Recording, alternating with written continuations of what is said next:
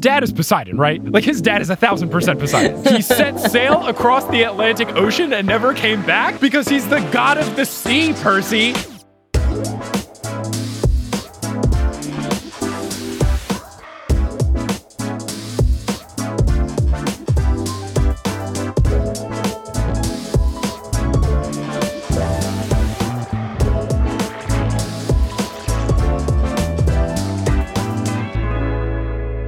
What's good? And welcome back to another episode of The Newest Olympian. My name is Mike Schubert. I am the titular Newest Olympian. I never read or knew basically anything about the Percy Jackson series before starting this podcast, and now I'm going through the series a couple chapters at a time. We are here joined again by the author of Sorted, the host of the Cocky Ride Home, Jackson Bird. Jackson, how is it going? It's going very well. I still feel like it's very appropriate for me to be here because of my name. It's like Jackson Bird, author of Sorted, person who is named Jackson. The guests will exclusively be people with Jackson or Percy in their name. No one else is allowed on the show. Yeah, it's going to be tough. You have was it Percy the pig? You can have him on. Mm-hmm. Yeah, thankfully Jackson's a common enough last name where I could probably get a crop of people. Mm-hmm. I think you could do it. I believe in you. I'll try my darndest, but we'll see. Or maybe this will just be a 2-episode podcast. It won't be. Don't worry. We're going to make 1 million episodes. There's so many things. There's like 5 books to start in this, but then there's I don't even know how many spin-offs he's done. I can't even keep track of them. Yeah, this could go for a long time. You might have just signed on for life. As someone who this hopefully will continue to be my full-time job, this sounds good. Percy Jackson and the pension plan. Yeah, Percy Jackson and the Mike would like to buy a house one day. I'm not just doing this for the money. I'm genuinely interested in covering this. I'm very fortunate that my job is I get to make fun of children's books for a living. Good thing I majored in mechanical engineering. So we're here to talk about chapters 3 and 4 of The Lightning Thief. Chapter 3 is called Grover Unexpectedly Loses His Pants, which every chapter title is so good, and I'm so glad I did not look at the table of contents. I tried to not look at those when I'm doing these book-based things because I don't want, if chapter 20 is called, my best friend died, I don't want any sort of spoiler there. And I'm just so glad I've made that choice because these chapter titles slap so hard. I mean, this one's hilarious. I opened the book when we started recording and had to stop myself from laughing. What is going to happen here? The chapter also starts very strong with Percy just ditching Grover at the bus station because Grover was being too sketchy. Not a wise decision for Percy, given what we will learn in this chapter and in chapter 4. But a very funny thing for a 12-year-old kid to do. Apparently, Grover's bladder acts up when he's nervous. So when the bus stops, he goes to pee, and when he does, Percy just bolts, no pun intended, out of there. But pun welcome, even if not intended. So Percy gets in the cab and tells the cab driver to go to, and this is an exact quote, East 104th and 1st. Which first? Hold on, Percy. What kind of narc are you that you are calling it East 104th and 1st? Maybe because he's a kid, he's trying to be formal. Maybe he's a bit nervous getting into the cab. He's not that old. But if someone was actually from New York telling the cab driver where to go, they would say, just take me to 104th and 1st. The East and West thing, West 104th and 1st, doesn't exist. So to clarify that, and then putting in all the ands and the hyphens, I know Rick Riordan is from Texas, but I just thought this was funny that the way Percy asked it is the least New York way possible. Yeah, it felt a little stilted to me as well. Mm-hmm. The other thing that this revealed to me is that Mrs. Jackson is not made of money because 104th and 1st is still on the Upper East Side, but not on the Upper East Side, said with a monocle and a pinky pointing out, holding a cup of tea. That's still a good part of New York City to live in, but it's much more residential and not fancy pants, schmancy pants. So this reveal made the descriptions about Percy's mom make a bit more sense. And instead of her wearing an evening ball gown, I imagined her wearing jeans and a tank top, like a regular person. It's all coming together now. Everything makes sense now. But yeah, where she lives is probably like a 25-minute subway ride from the Met, and it's a 35-40 minute walk. So in other people's terms, I think saying a bit uptown might be a bit of a stretch, but also in my New York terms, I love walking places in New York. I have absolutely no qualms about a long walk. If any walk is 40 minutes or less, I'm okay with it. I'm a 40-minute walk from Central Park where I am right now, and I have friends meet me there all the time because I don't mind it. There's something about walking in New York, throwing on a podcast, maybe one made by me, Mike Schubert, and walking at the same time that is just more enjoyable than a regular 20-minute walk or something. Podcasts, yeah, do definitely make the walk better. And I did actually listen to a Mike Schubert podcast while on a walk yesterday. So how about that? Whoa, which one? Potterless. Oh, I've heard good things about that show. Too bad it's dead. Anyway, Percy gets back in my good graces because he has an entire separate aside about his mom where he says, quote, before you meet her, and then opens with, her name is Sally Jackson and she's the best person in the world. It's so good. Gah, amazing. It's so good. It's so wholesome and cute and adorable. And I just can't help but smile when I read this book. There's some backstory given about Sally Jackson. Her parents died young. She was raised by her uncle who did not care for her much. She's an aspiring writer, so she studied it in college, but she dropped out to care for her uncle who got cancer. And when he passed, she had no money, no family, and no diploma. The best thing that happened to her was meeting Percy Jackson's dad. And it's talked about vaguely where you don't know if he's gone or he's dead, but you will learn a little bit more about his dad in a second. They were never married, but Percy says that he was rich and important, and their relationship was a secret, and she has no photos of him, and she doesn't like to talk about him because it makes her sad. So I've not read far enough to know the answer to this, but his dad is Poseidon, right? Like, his dad is 1,000% Poseidon. There's no way there's anything else. Come on. He's rich and important, and the relationship was a secret. Oh, what's the next thing? How did his dad get lost? He set sail across the Atlantic Ocean and never came back? Yeah, because he's the god of the sea, Percy. Maybe this will be my Ludo Bagman moment where in Potterless I predicted that Ludo Bagman was a bad guy, and he was certainly not. Maybe I'm about to look very silly, but I'm also ready to put my foot in the sand here and say that Percy Jackson's dad is Poseidon, and we're going to see what happens, but I am fully convinced, and I don't know the answer yet, but I'm excited. I do have to say, like, from Percy's perspective, I feel like everything his mom is telling him about his dad is the kind of thing where, like, Percy's just getting at the age to be like, wait, that's a bunch of BS, right? Like, yeah. He was probably a deadbeat. He wasn't rich and important and famous, and you had the secret. That is exactly the kind of thing that parents tell their kids in difficult situations. Spoiler alert for anyone who believes in certain holiday-based things. I was 13 years old when I learned that Santa was not real. And then I asked my mom about all the other ones, and that's when I learned it. So yeah, 12 feels like just about the right age. You got to 13? I think I got to 6th or 7th grade, yeah. Wow. I was a lot later than the people in my school. I did go to a Catholic K through 8 school, so maybe since you're taught to believe in God, so you're also taught to believe in Santa Claus, I guess. I don't know, believing was kind of like a thing I did. On the tough streets of public school, the kids just, dispelled things for you much earlier on. Actually, no, I was 11. It was Christmas 2002 when I found out. I had gotten a PlayStation 2, and one of the video games that I got for it was from Santa. And I remember I came upstairs from my basement in New Jersey, and my mom was like, oh, you having fun? And I was like, yeah, this video game's great. And she goes, oh, you're welcome. I'm glad you like it. And I was like, but Santa got me Jack too. And very quick, I was like, Mom, are you and Dad Santa? And she said, yes. And then I was like, and you're the Tooth Fairy and the Easter Bunny too, right? And she was like, yeah. It's just all in one go, bing, bang, boom. But yeah, I think that's a good point. It's like, he's probably just at the age where he would be given the truth. I'm assuming he's going to get it very soon based on what happens in these next 2 chapters. What does make me wonder as well, like, I know this is just Greek mythology, and I think they even address this later. They're like, oh, religion, that's a whole other thing. We're just talking about Greek mythology. But, like, does Santa and the Tooth Fairy and the Easter Bunny exist in this world? I would be so excited to see if they cover that, because that was always my biggest thing with the wizarding world, was that they got Christian holidays, and people told me that this is just a British thing, blah, blah, blah. But, I mean, was Jesus a wizard? Absolutely. Jesus and Santa, I think, absolutely had to have been wizards.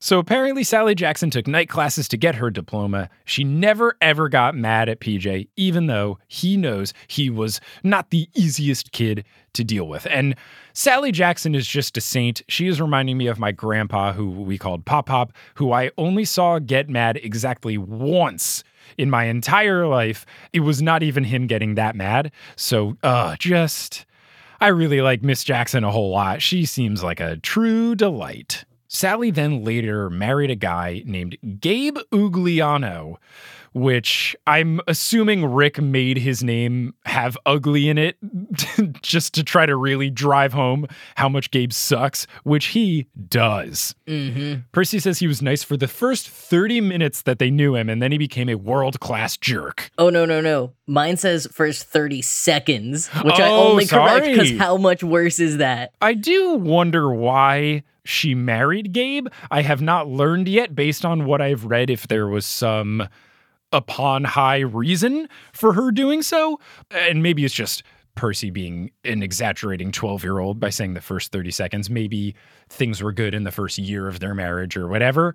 But Percy just straight up hates him. He calls him Smelly Gabe, which I love. And from this moment on, I will only refer to Smelly Gabe as Smelly Gabe on principle. He cannot be anything else.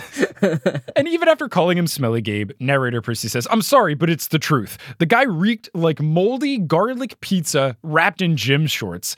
And Percy is just my guy. These insults are so good.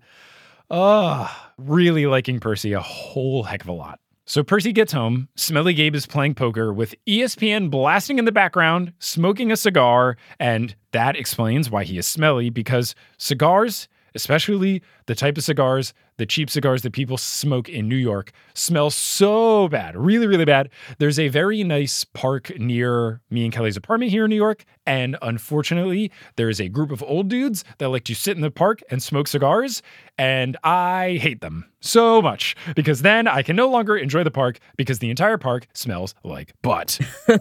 So Percy asks where his mom is, and Smelly Gabe says that she's working, and then Smelly Gabe asks if Percy has any cash on him. I already didn't like Smelly Gabe. Now I like Smelly Gabe even less. Yeah, this is like so suspicious. Like, what? It gets even worse. He's got one of those George Costanza comb-overs where he's trying to trick people into thinking that he isn't bald, and he drinks beer all the time. He continues. He hounds Percy for money because when Percy says he doesn't have any money, Smelly Gabe says, "Well, you took a cab. You probably have this much change. Come on." Percy is 12 years old. Come on, Smelly Gabe. Jeez. Percy, as the narrator says, that it's this thing that Smelly Gabe always does. He tries to keep it as this guy secret that he takes money from Percy, who is a 12-year-old child. So Percy eventually gives in and hands over the money. He says he hopes Gabe loses, and he goes to his room, which Gabe turns into his study when Percy is at school, which, man, it took 4 sentences, and I already just wish death upon Smelly Gabe. I cannot stand this dude. He's the worst. I don't know if he's going to come back as a recurring character. I don't know if it's going to be a Dursley thing where he shows up in the beginning and the end of every book, but I hate Smelly Gabe a lot. Agreed. Thankfully, though, Mama Jackson is back, and she works at a candy shop in Grand Central Terminal because of course she does. Amazing. How wholesome. She brings home a giant bag of free samples for Percy to eat. Just, what a wonderful mother. I love Sally Jackson so much. Yeah, like a perfect mom who always smells like candy. Uh-huh. She can't get any better, and Smelly Gabe cannot get any worse. I really don't get it. I do not get it. Why did the two of them ever end up together? I hope that there is some explanation where Zeus said that you gotta do this, but I don't know. I don't know if Smelly Gabe's gonna become important, but I hate that they're married. I just want them to get a divorce, and Sally could just marry anyone else. So Sally and Percy talk about the semester. Smelly Gabe from the other room then asks for bean dip. Get out of here, Smelly Gabe. Mama Jackson then has a surprise, and the surprise is that they're going up to Montauk, which is a very nice part of Long Island. Some would argue the only nice part of Long Island for a 3-day cabin stay, which this is very nice. Like, this is genuinely a cool thing that I have not done in New York yet. I've realized that I need to start getting fancy, rich New York friends. Oh, yeah. I have not been invited up to the Hamptons yet. and I've not been invited up to Montauk yet, and no one's taken me on a boat yet. And this has been hampered by, for the past year and a half, I haven't been able to meet rich, fancy New York people, but I need to acquire rich, fancy New York friends. My goal was always I wanted to be friends with someone who had an apartment that had like a view of when the ball drops or like of Macy's parade. So it's like you don't have to go to those things. You can be at a nice fun party all night, but you can look out the window and see it. I will say, when the world is normal again and we feel safe to do so, you can see the Empire State Building from my kitchen, which is really cool. And you can see the Freedom Tower from my roof. So come on over and we'll have a good time and look at stuff. And, you know, we can look up, we'll go on my favorite website, which is the schedule calendar for what the lights are going to look like for the Empire State Building. And we will have a watch party because they do some cool things. They did a thing where they matched it to like Beatles songs and you could play them on a local radio station. And then they did a light show on the ESB timed up with the song. And it was really cool. Yeah, it was some cool stuff. That's a major upgrade. It was maybe like, gosh, almost 10 years ago now that I think they updated the lights so that they could do cool stuff like that. The view from my kitchen is the back of someone's place in Queens, which is where Smelly Gabe works. So that's Smelly Gabe. So not long after, Smelly Gabe comes in saying, hey, did you hear me asking for bean dip? And just get lost, Smelly Gabe. So the mom says that they're going on the trip, and Gabe says, like a real thing that's happening? And then he double checks and says, the money that you're using for this trip is coming out of your clothes budget, right? And she says, yes. And he's like, and you're only going to take the car directly there and back, right? She says, yes. This dude sucks so much. Yeah. So Sally, to kind of sweeten the deal, says, not only will I make you bean dip, but I will make you 7-layer dip, and I'll make you enough that you can eat it all weekend. So Sally just playing her cards expertly. But Smelly Gabe makes Percy apologize for interrupting the poker game. So Percy does in a very, very, very half-assed way, which is great. And then they leave. So Mom also has similar to Grover level of concern vibes going on, and we'll see why. But Gabe's car is a 1978 Camaro, and I hate that Gabe has something good going for him. But of course, he would be one of those guys that spends his money on a car and then can't afford to spend his money on, you know, being nice to his wife and stuff. But I mean, a 78 Camaro is like, I'm not a car person, but like, that's a cool car. Yeah. I personally am not the type to spend a lot of money on cars because I don't understand spending a lot of money on things that other humans could destroy. Like, have you seen humans drive before? What? This is what I was going to say. Is he just like parking that on the street in Manhattan? No New York? way. Come on, dude. Like, from a safety perspective, from a your car's going to get wrecked perspective, from a parking in Manhattan costs so much money perspective, having a 78 Camaro is just not a smart life decision for someone living in Manhattan. Mm-hmm. Gabe then warns Percy to not get a scratch on the car, and narrator Percy says, oh, like, I'd be the one driving, which is great. Then Percy mimics a hand motion that he saw Grover do back on the bus when the evil old ladies were there, and it is as if you put a claw on your heart and then you make a shoving motion. So he does this and then makes the shoving motion towards Gabe, and then the door slams shut on his butt, and it sends him flying up the stairs. So now Percy might also have wind powers? I'm very intrigued to see where Percy's magic lies. But all we know right now is that maybe he can control water and maybe he can control wind, and I'm excited. So they get up to the cabin. Narrator Percy explains that they've been going here ever since he was a baby, and his mom has been going there even longer, and it's where Sally and his dad, Poseidon, met because, of course, he's the god of the sea. So they eat almost exclusively blue food because Smelly Gabe, and I'm very sorry if I didn't call Smelly Gabe full Smelly Gabe. I'm realizing that in my notes, I sometimes have him as Gabe. I want to make sure that I'm always calling him Smelly Gabe, his full legal use his full name, Mike. Of Smelly Gabe. Because apparently Smelly Gabe and Sally once got into an argument where Smelly Gabe said that blue food doesn't exist. There's literally something called blue berries. Smelly Gabe is not bright. this dude sucks. There is like a whole thing about like blueberries are actually purple, and like they've done all these experiments on like people don't like blue food. There's this famous thing called like the blue steak experiment where they put people in a dark room and gave them like a delicious meal of like steak and mashed potatoes. Then they turned the lights on and people saw it was blue and they like threw up and stuff. Dweebs. There's a slight basis to it, but in this day and age, there is so much blue food. Yes. The only ones that I could think of, they brought up, which is blueberries, blue colored candy, but then also blue corn tortilla chips. Which are the best. Highly recommend if you are ever in the situation where you can get an enchilada made with blue corn tortillas, you should do that because that is very, very good. If you get like a New Mexico style blue corn tortilla enchilada, go. That'd make Grover run so fast. It truly would. So to spite Smelly Gabe, they eat exclusively blue food. And this is Percy explaining that every now and then his mom gets a bit rebellious, and it's great. I like it a lot. Yeah, I love that detail. This is the fact that like he said it once and she's like, fine, all we do now is eat blue food. Mm-hmm. She bakes blue cakes all the time. She gets blue candy. It's fantastic. So Percy asks about his dad. And actually this time, his mom says a bit more about him. Says he was tall, Poseidon, handsome, Poseidon, powerful, Poseidon, and gentle too, not Poseidon. I'm a bit worried when she says gentle, but she says green eyes and black hair like Percy's black hair. So that feels Poseidon-y. I don't know. In Little Mermaid, I think he was like blonde, white hair.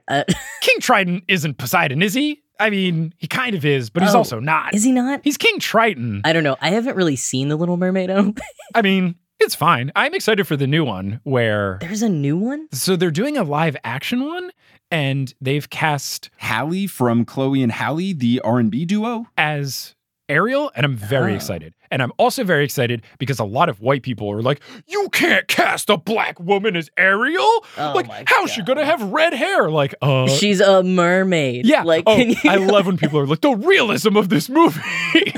It's so absurd. But I want to see people I don't like be angry, so I'm rooting for this movie so hard. Yeah, now I am too, absolutely. But I think you're right. His name was like Trident or something. I remembered Trident was like Poseidon, so I thought the dad was Poseidon. Daveed Diggs is Sebastian. What? Pretty sweet. Javier Bardem is King Triton. Oh, Triton, not Trident. But he has a trident, so it's very confusing. Right. Melissa McCarthy is Ursula. Very sad that they did not cast Lizzo. Oh, yeah, Lizzo would have been great. I do like Melissa McCarthy, though. Big Gilmore Girls fan. But yes, I'm excited for live action Little Mermaid, if not only because racist people will be mad if it proves to be successful. Sally continues that they were together for one summer and he had to leave before Percy was born. And that really feels like some Greek god stuff right there. That feels super Greek goddish. But Percy feels like he has a memory of something of his dad. He's surprised to hear his mom say that he left before he was born because Percy's got some sort of memory of a smile and a warm glow, just something. Percy asks about what they're going to do for school, and his mom says that he thought Yancey would be, quote, far enough away to keep him safe. Percy asks safe from what, and the narrator PJ recaps the scary encounters.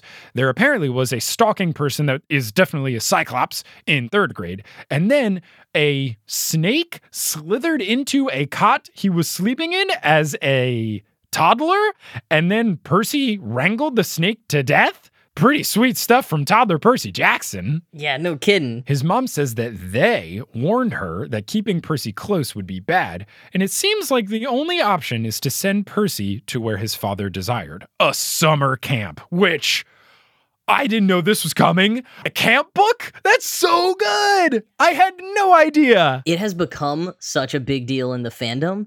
There is a camp, like a real camp that's sort of themed around the books and stuff. And at least where I'm at in this reread so far, I think I'm remembering that it's not as big of an element as I thought it was going to be. But like, if you didn't know it was coming at all, super cool. I had no clue. Absolutely none. I think it's very cool. I will see how he goes about his magic stuff, but after reading a whole bunch of books about a magical school, I would be very excited about a magical camp. If he goes to school eventually, fine, but I think magic camp is very fun. It'll be cool. They're gonna eat magic marshmallows and make magic s'mores and ride magic canoes. I'm excited.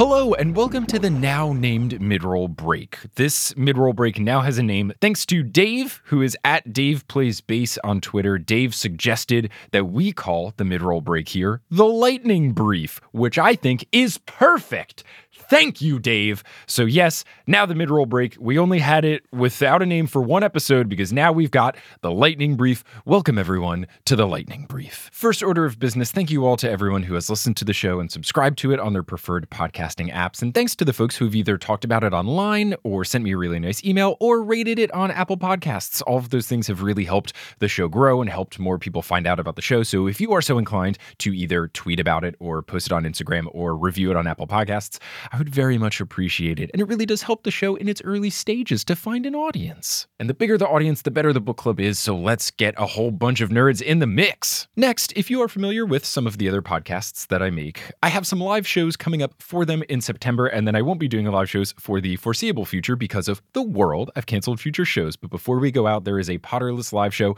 on September 18th in Boston, Massachusetts. And there is a Meddling Adults live show on September 22nd in person in New York City, but also streamed digitally live. If you want to get tickets to that Boston Potterless show, you can go to potterlesspodcast.com/live. And if you want to get in-person or virtual tickets to the Meddling Adults show, you can go to bit.ly/meddlingadultsnyc, all lowercase. Now I'd like to take some time to thank the folks who are already supporting the show on Patreon and making it possible. And again, we have the beautiful problem of so many new people have joined that it'll take a million years to say all of them, so we're spreading them out through the episodes. So in this episode, I want to thank all of the people who have joined at the Mega God tier. At the Mega God tier, you get access to all of the previous tiers' perks, such as stickers and access to the Discord and a shout out in the episode, but you also get an enamel pin, a personalized handwritten postcard, and you get access to monthly live streams where I do a video Q&A with the patrons of that tier and above, just talking about what's going on in the show, answering any questions that you may have, whether they are about the podcast or just about life in general, and it's a very fun time. So our current roster of Mega Gods includes Julia Rose, Mark Body, Sarah Shetter, Thanos Kuvaros, Peter McGrath, Michelle Spurgeon, Kate, Hannah Langswort, Nicole Abbey, Sarah Kridinoff, Eric Diaz, Annabelle Yan, Jeremy Ray, Flano, Mackenzie Hubbard, Stephanie Towner, Sean Llewellyn, and Deadly Kitten. And I also want to thank the newest members of our highest tier, the producer level patron tier, the Ultra God tier. Our newest Ultra Gods are Aiden Lippold, Josh Sayer, Percy Blue, and Joshua Wilke.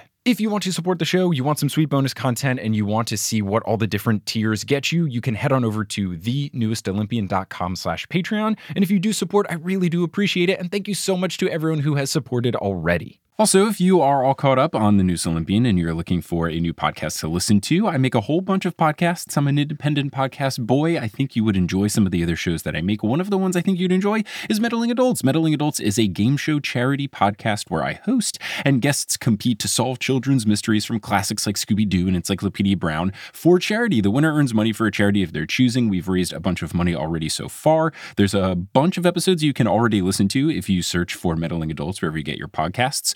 Or you can go to meddlingadults.com and you can play along at home and see if you can outwit the guests or even the detectives themselves. So that's Meddling Adults. Listen to wherever you get your podcasts. And now you're going to hear words from a few sponsors who make it feasible for me to be a full-time podcaster. Some of these ads will be read by me. Others of them won't. The ones that are not read by me are inserted locally. So if you live internationally, don't be surprised if you hear an ad in your country's native language. This episode of The Newest Olympian is brought to you by Thrive Market. Now, at Camp Half-Blood, they are cooking up a whole bunch of fun stuff at the cafeteria, but we never really hear about where they supply all of the things for the cafeteria. I'm not sure where they get their stuff, but you know where they should get their stuff? Thrive Market. Thrive can be your go-to for all of your grocery and household essentials, and it has been my go-to. I've got a bunch of stuff from Thrive now, and I genuinely enjoy all of it. I've got Thrive trash bags, dishwashing detergent, snacks, rice, beans, things that wash my dishes, like scrub brushes and stuff. They have a lot of really great deals. I've been capitalizing on those deals, and I have truly been enjoying using Thrive Market. I love a lot of things about Thrive. I love that they only allow trusted, top-quality ingredients while restricting harmful ingredients like artificial flavors, high-fructose corn syrup, and more. And whether you are looking for organic kid snacks, high-protein essentials, whatever it is, you can curate your own shopping experience with a few clicks. They've got all these different filters and stuff like that, different categories. I utilize those. when I was looking for particular items, and it was really easy to navigate the site. I always have a simple time finding what I'm looking for. And it's not just saving time, I'm saving money as a Thrive Market member. I'm looking at my stats right now. My average savings per order are $34.98. On my last order, I saved almost $50, and I got a whole bunch of things for my pantry. I got hand soap refills, I got chicken broth, I got rice, I got beans, I got kitchen towels. It was great. Save time and money and shop Thrive Market today. Go to thrivemarket.com/TNO for 30% off your first order, plus a free $60 gift. That's THRIVE market.com/TNO, thrivemarket.com/TNO, so you can be as well stocked as the Camp Half-Blood cafeterias are today. Seeking the truth never gets old. Introducing June's Journey, the free-to-play mobile game that will immerse you in a thrilling murder mystery. Join June Parker as she uncovers hidden objects and clues to solve her sister's death in a beautifully illustrated world set in the Roaring '20s. With new chapters added every week, the excitement never ends. Download June's Journey now on your Android or iOS device, or play on PC through Facebook Games. This episode of The Noose Olympian is brought to you by Straight River Coffee. If you've been listening to The Noose Olympian and you're thinking, my goodness, I would love to pair this podcast with a nice warm cup of Joe, but not just any nice warm cup of Joe, but specifically TNO branded coffee. Well, you are in luck because TNO coffee exists. That's right. We have partnered with Straight River Coffee, which is a small independent business that is made up of folks who listen to The Noose Olympian, and we have teamed up to make TNO coffee. So there is a specific roast from Straight River Coffee called Anna Clues Roast. I came up with the name. I think it's very good. And you can get a 1-pound bag of coffee from them if you go to thenooseolympian.com/merch. I'm not a coffee drinker, but multiple people have told me that the coffee tastes very good and smells incredible. And here's the description of the coffee from Straight River. Sourced from the finest fair trade beans, our collaborative blend boasts flavor notes of nutty caramel and rich chocolate, ensuring each sip transports you to a realm of excitement and wonder. It's cool. The bags were also made by an environmentally friendly bag company, and the art design on the bags, which yes is a pigeon drinking a cup of coffee, those were made by another independent artist, Ava Hess, who does some incredible artwork as well. So it's a bunch of small businesses and independent creators teaming up to make this coffee happen, and it's really cool. And it also ships free internationally, so doesn't matter if you live in the US or not the US, the price listed is the price, no extra shipping fees. It's super cool, and you can get a pound of this wonderful coffee delivered to you, or multiple. I think you can probably get more than one bag. I don't know. But go to thenooseolympian.com/merch, scroll down, click the link about the coffee, and then boom, you can get some Anna Clues Roast in your cup today. And then you can perfectly pair TNO coffee with your TNO podcast. So Mama Jackson is worried because it could mean saying goodbye to Percy for good. And that night, PJ has a dream of a white horse and a golden eagle fighting. There's a voice beneath the earth that chuckles and encourages them to fight harder. Percy tries to intervene as the eagle goes for the horse's eyes, and then Percy wakes up.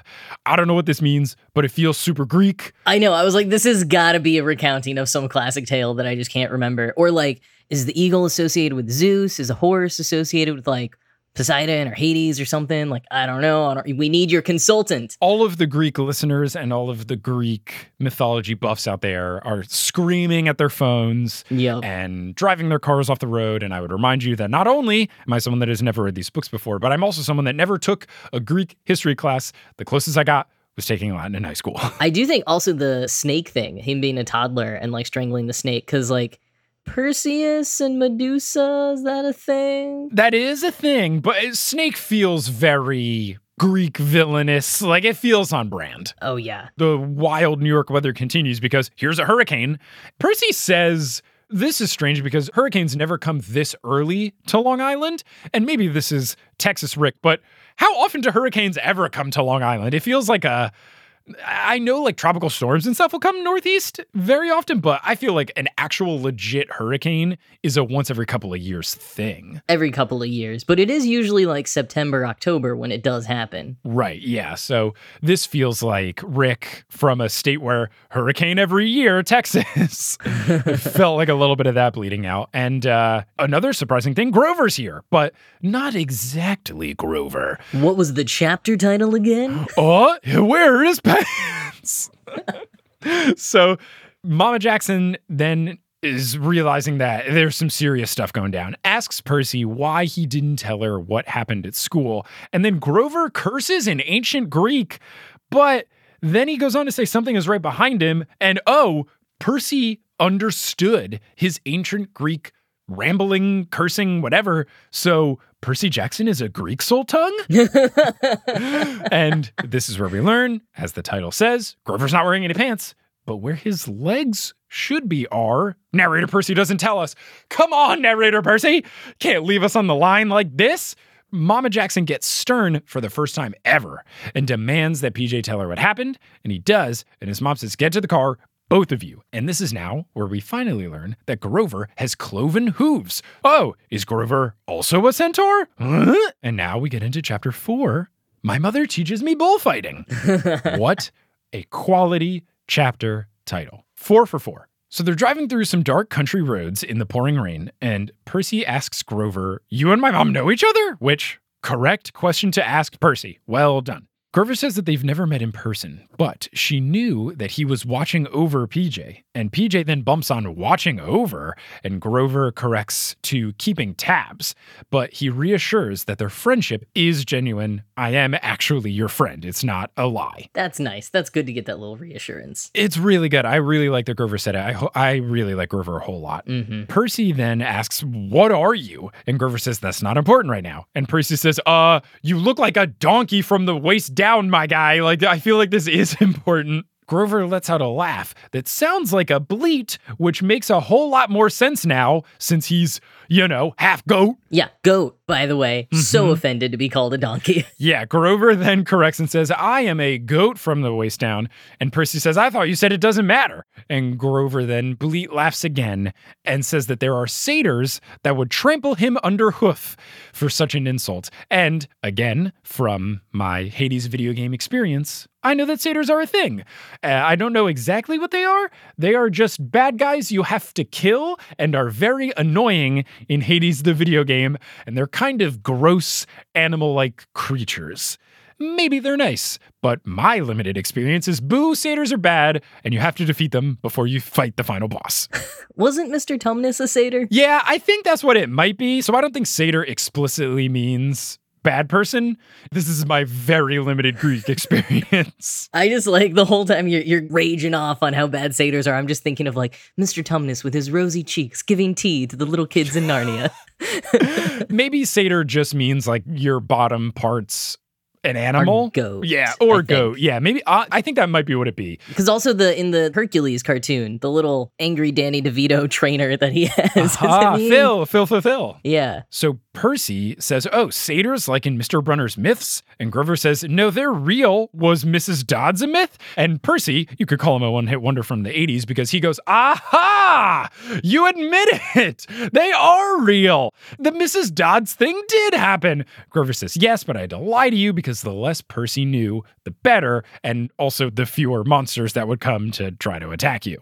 So as Grover then says a very ominous line about Percy realizing who he really is, he also mentions that, quote, the Lord of the Dead and his minions are after Percy. So this makes me think, is Hades getting into the mix? What is Hades going to be like? I would be very intrigued if he becomes a character because my two experiences with Hades are sassy wordsmith Hades from Hercules, the Disney movie, and then big, deep voice, grumpy dad Hades from Hades the video game, which are very different interpretations. So I'm very interested to see what Hades would be like in this series. Now, Sally from the driver's seat now yells Grover, and Grover says, sorry, Miss Jackson. And of course, while reading this, I screamed, oh, I am for real. Like, if you're going to put sorry, Miss Jackson consecutively, like, come on, Rick, you know exactly what you're doing. Mm-hmm. So Grover continues saying you got to drive faster. And Mom says that they are going to the summer camp because Percy's in danger. And Percy goes, what? Because some old ladies cut some yarn?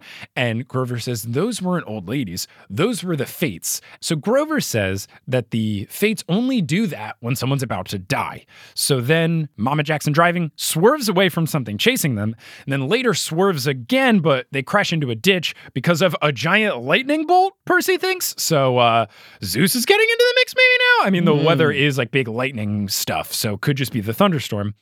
this figure that was chasing them approaches the car, and it is a huge dude. And as you said in the last episode, his top half is described as just being bulky and ripped, but fuzzy. And then it looks like he has a towel over the top of his head. Mom then points to a big tree, which is a property line where Percy needs to run. And she just says, "You gotta go." The figure gets closer and closer. Now he appears to have horns. And Percy insists, "I'm not going. You two gotta come with me." And his mom doesn't want to let him do it. But he's like, "Look, I'm not going without you guys." So his mom says, fine. They help Grover and they start making their way there. Percy continues to describe the figure as basically being a bull on the top half, but then the bottom half is just a ripped dude, just big muscly legs, and then he's wearing tighty whities. This is very interesting.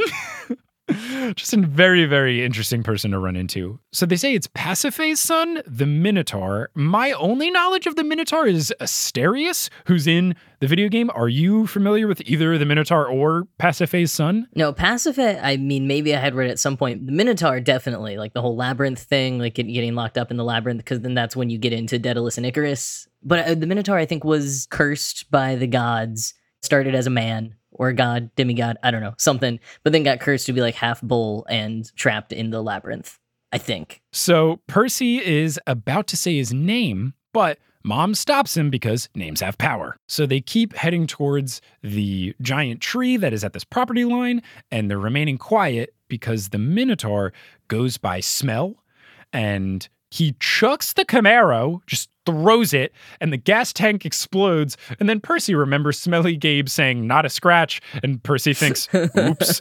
Yeah, a little late for that. Oh, so fantastic. Sally tells Percy that once the Minotaur sees them, he will charge at them. And her advice is to wait until the last second and lunge directly sideways, since he can't change directions very quickly. And this is the exact strategy that you have to use when fighting the Minotaur in Hades the video game. So I feel very much at home here.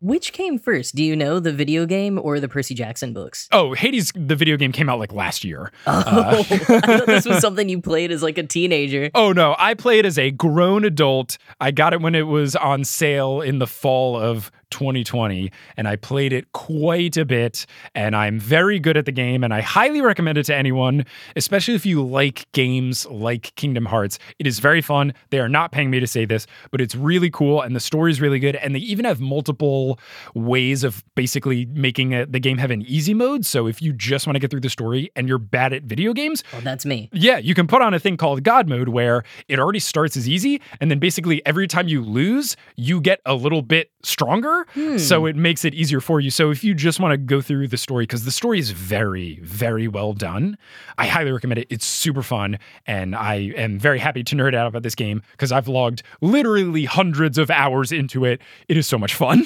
Oh man, I love when you lose, you get stronger. What a concept, because that's real life. Yeah, I mean, it's a roguelike video game, so that's already built into the game, but then also you can turn on the God Mode where it like accelerates that a little bit. Amazing. The Bullman is now here, so they gotta separate. He charges after Percy, he does the maneuver, and his mom then puts down Grover and starts heading down the hill to try to lead the Minotaur away from them. And unfortunately, the Minotaur chases after her, grabs her by the neck, and while she's grabbed by the neck, she again tells Percy, "Go!" And then the Minotaur closes his fist around her neck, and she melts into a shimmering golden form, and after a flash, is gone. So I don't know if she's dead. I don't know if she teleported. I don't know what's going on. I don't know if she has godlike abilities. I really hope that Mrs. Jackson is not dead. I'm very scared and I'm very worried, but I have no idea what's happening. It's so tough. Like, it feels like, taking back to Harry Potter again, when Sirius Black, spoiler, but like fell through the veil. And I just remember reading that and being like, so what does that mean? Is he in another room? Like, what? Yep. And then you keep reading, you're like, wait, he died? What? Thankfully, the next chapter in that Harry Potter book is Lupin just telling Harry, no, he's dead, dude. Yeah. He's like super dead. So it really like clears out all of that. I'll see if we get that in chapter 5. So the Minotaur goes after Grover, and Percy then gets the same angry fuel energy from the Dodds event, and he rips off his red rain jacket and yells, "Hey, stupid, ground beef." Love a bad insult. Ground beef. Mm-hmm. Very, very fun. And I like As someone who also gets channeled by anger, especially when I'm playing sports, I feel a real connection to Percy. One of the best basketball games I ever played in my life was after a girl dumped me, and then I was very mad, and then I took the court and I just destroyed. So I like that Percy's kind of trademark thing is, okay, I'm pissed off, now I'm going to wreck shop. I like it. I have the most musical theater version of that. Yes, please. I got cheated on the night before a voice recital, and I had a song that was basically about that. And that is, I am not a good singer. That is the only singing performance I've ever done that I'm proud of. I brought it. Let's go. That is a way better way to channel getting cheated on, because when I was cheated on, I took the phone after the phone call when my girlfriend told me, and I tried to throw it across the room, have it land in my reading chair, which is a big cushiony chair, and I didn't really hit it, and it skipped off the top and then just wedged into the drywall in my bedroom. So not satisfying. Not good at all.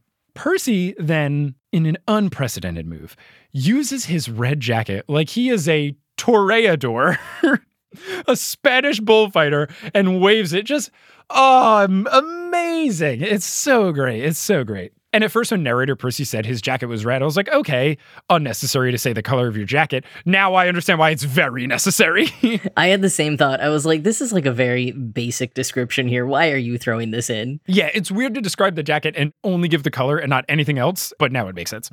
So the Minotaur chases at Percy. He knows he's not going to get out of the way, but time kind of slows down, and he jumps and plants his foot on the Minotaur's head and then lands atop his neck. And Percy has no idea how he did this, but he did it, and then the Minotaur rams into the tree that Percy was standing in front of. Minotaur tries to buck Percy off and is unsuccessful.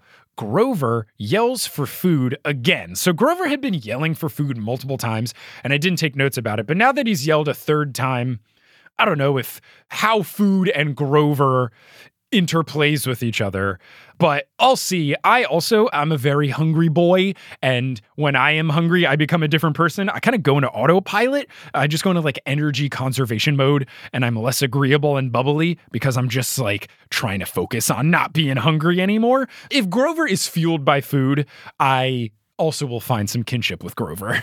This is Grover having a Snickers commercial moment. Yes! he didn't actually get too hurt. Throw him a Snickers bar and then he's in fighting mode. He'll be ready.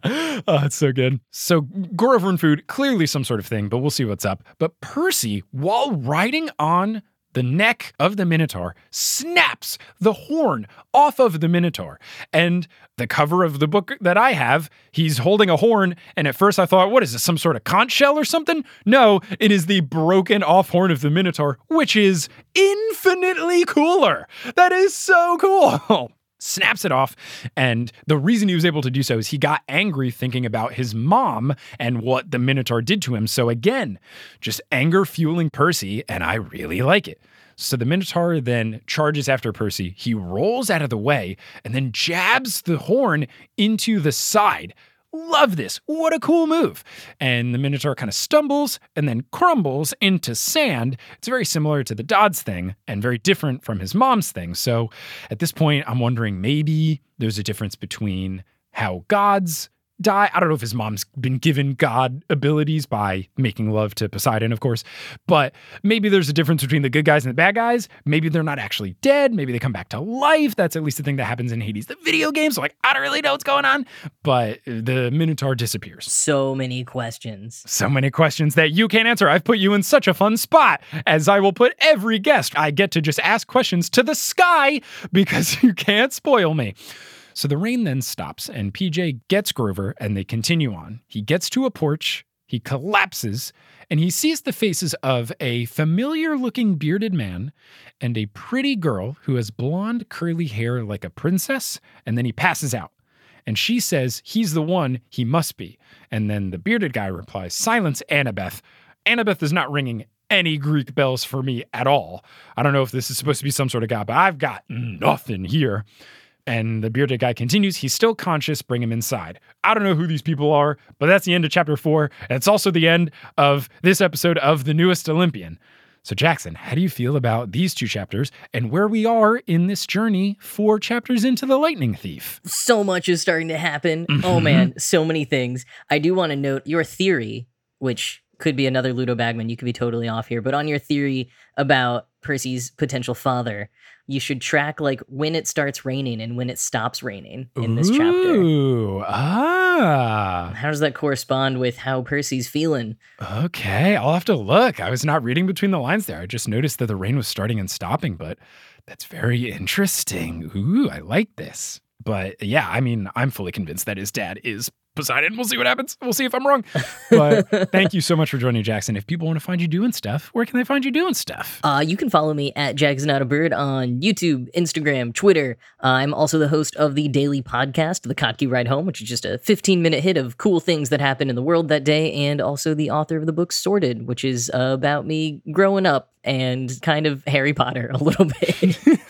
I wanted to throw out one quick thing before we go, which is, are you aware that there was a Broadway musical about this? Yes. Yeah. I've heard people love it. Yeah? And I don't know if it's coming back. We're recording this in May of 2021, so I don't know where that's going to be at. But if it does come back, I will be very excited to see it, because the things that I understand are movie bad, spin-off books good, musical very good. Interesting. That's at least the vibe that I have gotten from Percy Jackson fans. Well, so I really want to see it, but the thing is, at the Tonys this year, which were very strange because, Broadway stopped halfway through 2020, they weren't able to fill all the categories with nominations. And so I think there was like a Best Actor in a musical category was just one guy. Oh. But there was another Best Actor in a musical, and he played Percy Jackson. The Percy Jackson musical got 0 nominations, despite the fact they literally didn't fill all the categories. That sucks so much. I know, I felt so bad for them. And I was like, I know it's like kind of a kid's thing, but come on. For everyone in any walk of life, if you are judged by any metric of getting an award or a nomination of any sorts and you don't get it, just remember that Paddington 2 was not nominated for any Oscars, and Hugh Grant somehow did not win Best Supporting Actor. Thankfully, he got nominated for a BAFTA, but Paddington 2 is so good. It is an incredible film. Everyone, now that the episode is over, turn this off, turn on Paddington 2. It's a perfect film. Obviously, watch the first one if you haven't seen it first. But the fact that got no nominations, and then there's other things like Get Out not winning Best Picture. Yeah. There's so many things that you can point to. That makes me very upset. I'm sure that guy did a great job as Percy. Mm-hmm. I know people really like the actor who played Percy in the movie, so maybe there's just people are out to get Percy-based actors, and maybe they'll fix it with this Disney Plus show. Yeah, I'm very excited to see how that goes. And this is great that you've now inspired me to reread the series, maybe get the spin-offs. I'll be all ready for when I guess it's not a reboot, just the new adaptation comes. Yeah, I mean, I think that's going to be fun. I think a lot of people will probably use this podcast, if all things go right, in order to do that. And I welcome it and I embrace it. And I also embrace Rick getting me on in a bit role on the show. Yeah, we gotta start the petition to make that happen. I mean, the Gilmore guys got on the Gilmore Girls reboot, so it's not impossible. It's one of those things where I fully am aware that the odds of that happening or Rick coming on the show are slim to none, but I also know that they're not impossible. So I'm going to see where this takes us. But yeah, I mean, 4 chapters in and 2 episodes of the podcast in, I am hooked. I'm already here. There is no grumpy boy start to this podcast. I absolutely love it. And I just hope that the books continue to be good, because it'll be really sad if this is the opposite of Potterless, where I was like, oh, I didn't like the books at first and now I love them. It would really suck if I was like, this is the best. And then episode 150, I'm like, here's the final chapter of book 5. It would be so disappointing. I don't remember well enough, but I do remember that I just read these so fast back to back. So I think that speaks for them continuing to be awesome. I think we're good. And I did, when I was workshopping the names of the podcast, I know that the 5th book is called The Last Olympian, which is why this one's called The Newest Olympian. And I did ask a Percy Jackson fan, do people like the 5th book? Because if I was making a Harry Potter podcast and I named it after Chamber of Secrets or Order of the Phoenix, that would be really bad, because those are easily the 2 worst books. So I did double check, do people hate book 5?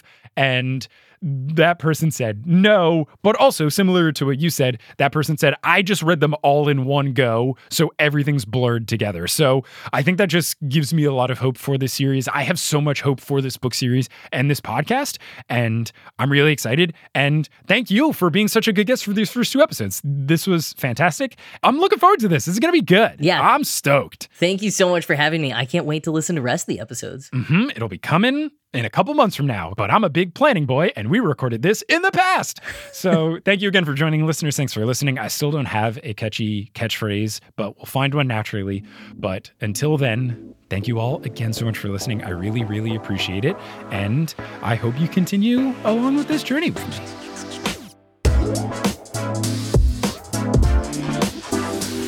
Thanks so much for listening to this episode of The Newest Olympian. This podcast is created, hosted, and produced by me, Mike Schubert. I also run the social media and the website. Our editor is Sherry Guo. The music is by Bettina Campamanes and Brandon Grugel, and the art is by Jessica E. Boyd. If you want to find the show on social media, you can find us on Facebook, Instagram, and Twitter at Newest Olympian. We also now have a subreddit if you go to reddit.com/r/The Newest Olympian. If you want to learn more about the show, such as what chapters we are covering in future episodes, you can go to our website, thenewestolympian.com. And if you want to support the show, you can go to thenewestolympian.com/Patreon and join our Patreon team. You will get access to the Discord and a whole bunch of other fun stuff, and you'll help support the show. Speaking of supporting the show, thank you to our Ultra Gods, our producer level patrons: Lada Bartova, Kelsey Gillespie, The Damn Steam Nuggets, Emma Cooey, Vicky Garcia, Ellie Hoskovchova, Veronica Bartova, Natanya Page, Haley Hastings, Robin Garcia, Frida Vikstrom, Megan Moon, Tough Beifong, Mumu Productions, Don't Call Me Nymphadora, Olivia Y, Craig McRoberts, Griffin Dork, Taylor Payne, Giselle Salvador, Minke Driesen, Can't I Seaweed Brain, Matt Barger, Peter Johnson, The Twin, Sabrina Balsiger, Mooney B, Boney Pony, Harlan Christ, Heather McMillan, Casey Canales, Polly Burge, Nikki Harris, Tatiana Schmidt, Sandra Rose, Bridget Lowry, Aidan Lipple, Josh Sayer, Percy Blue, and Joshua Wilke. If you want to help the show out non-monetarily, spreading the word via word of mouth is essential. If you message a friend who you think would like the show, you say, hey, there's this podcast, The Newest Olympian, I think you would like it. That really helps. If you do any of those things, thank you so much. But also just thank you so much for listening in the first place. I'm so happy that you're here, and I hope you tune in next week for episode 3, where we cover chapter 5 and a little bit of chapter 6 of The Lightning Thief. But until then, I'll pursue you later.